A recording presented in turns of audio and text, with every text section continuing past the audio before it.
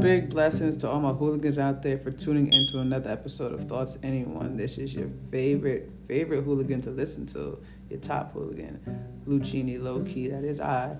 And this is the 10th episode of the first season, and it's the last episode of the first season because I'm taking some time off, and I'll be back December 2nd with an entire new season. New stories to you guys, but old stories to me. And these stories are going to be about LOVE and how this lesbian maneuvered through all of that in New York City. Get me? So again, I appreciate you guys for tuning in for these first 10 episodes. I'm sorry for the quality of these things. If they've been up and down, I'm going to work on that also. It's just going to be bigger and better from here on out. Again, I appreciate y'all. Y'all my hooligans. Y'all are not my fans. Y'all are my supporters. Because if you're listening to these stories and you're listening to a person who's been through a lot of shit, and if you've been listening, then you've been through a lot of shit yourself, and you can probably relate. Male or female, I don't really care what you are. I don't care what your race is, but we've all been hurt, and we've all learned how to grow from hurt. So major blessings again for tuning in and listening to me, and I hope you listening to me has been able to help you. Big vibes, big hooligan vibes, big neighborhood vibes, big Brooklyn vibes. Just respect yourself and love yourself, and everything will fall into place, and it will be there. It Hurt will play right after these messages. Sometimes I think women just like the thought of me.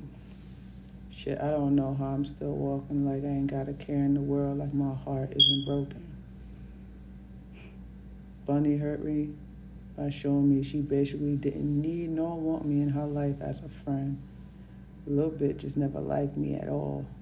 She just thought I was a hard-bodied thug, and when she seen that I wasn't gonna show that side of myself, she lost and pushed me away. Then she tried to apologize like I'm supposed to outright and say, yeah, we cool, no worries.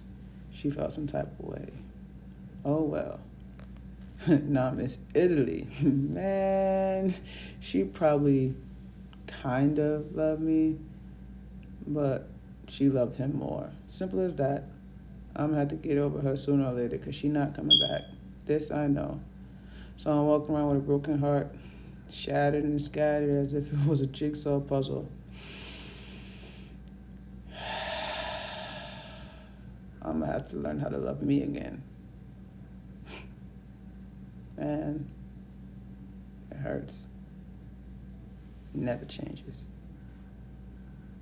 I wrote this one on October 11th, 2015, and I didn't realize it at the time, but I was really writing this to myself in the future, because when I read this 3 years later, in 2018, I said, oh, damn, I was really just looking for me. When you give yourself a chance, you'll be surprised, you see. Anyway, follow me on Instagram at isthatluchi, ISTHATLUCHI. If you got a Twitter account, you can hit that bluebird too at LUCHI_LOKEI60. Blessings to all my hooligans out there.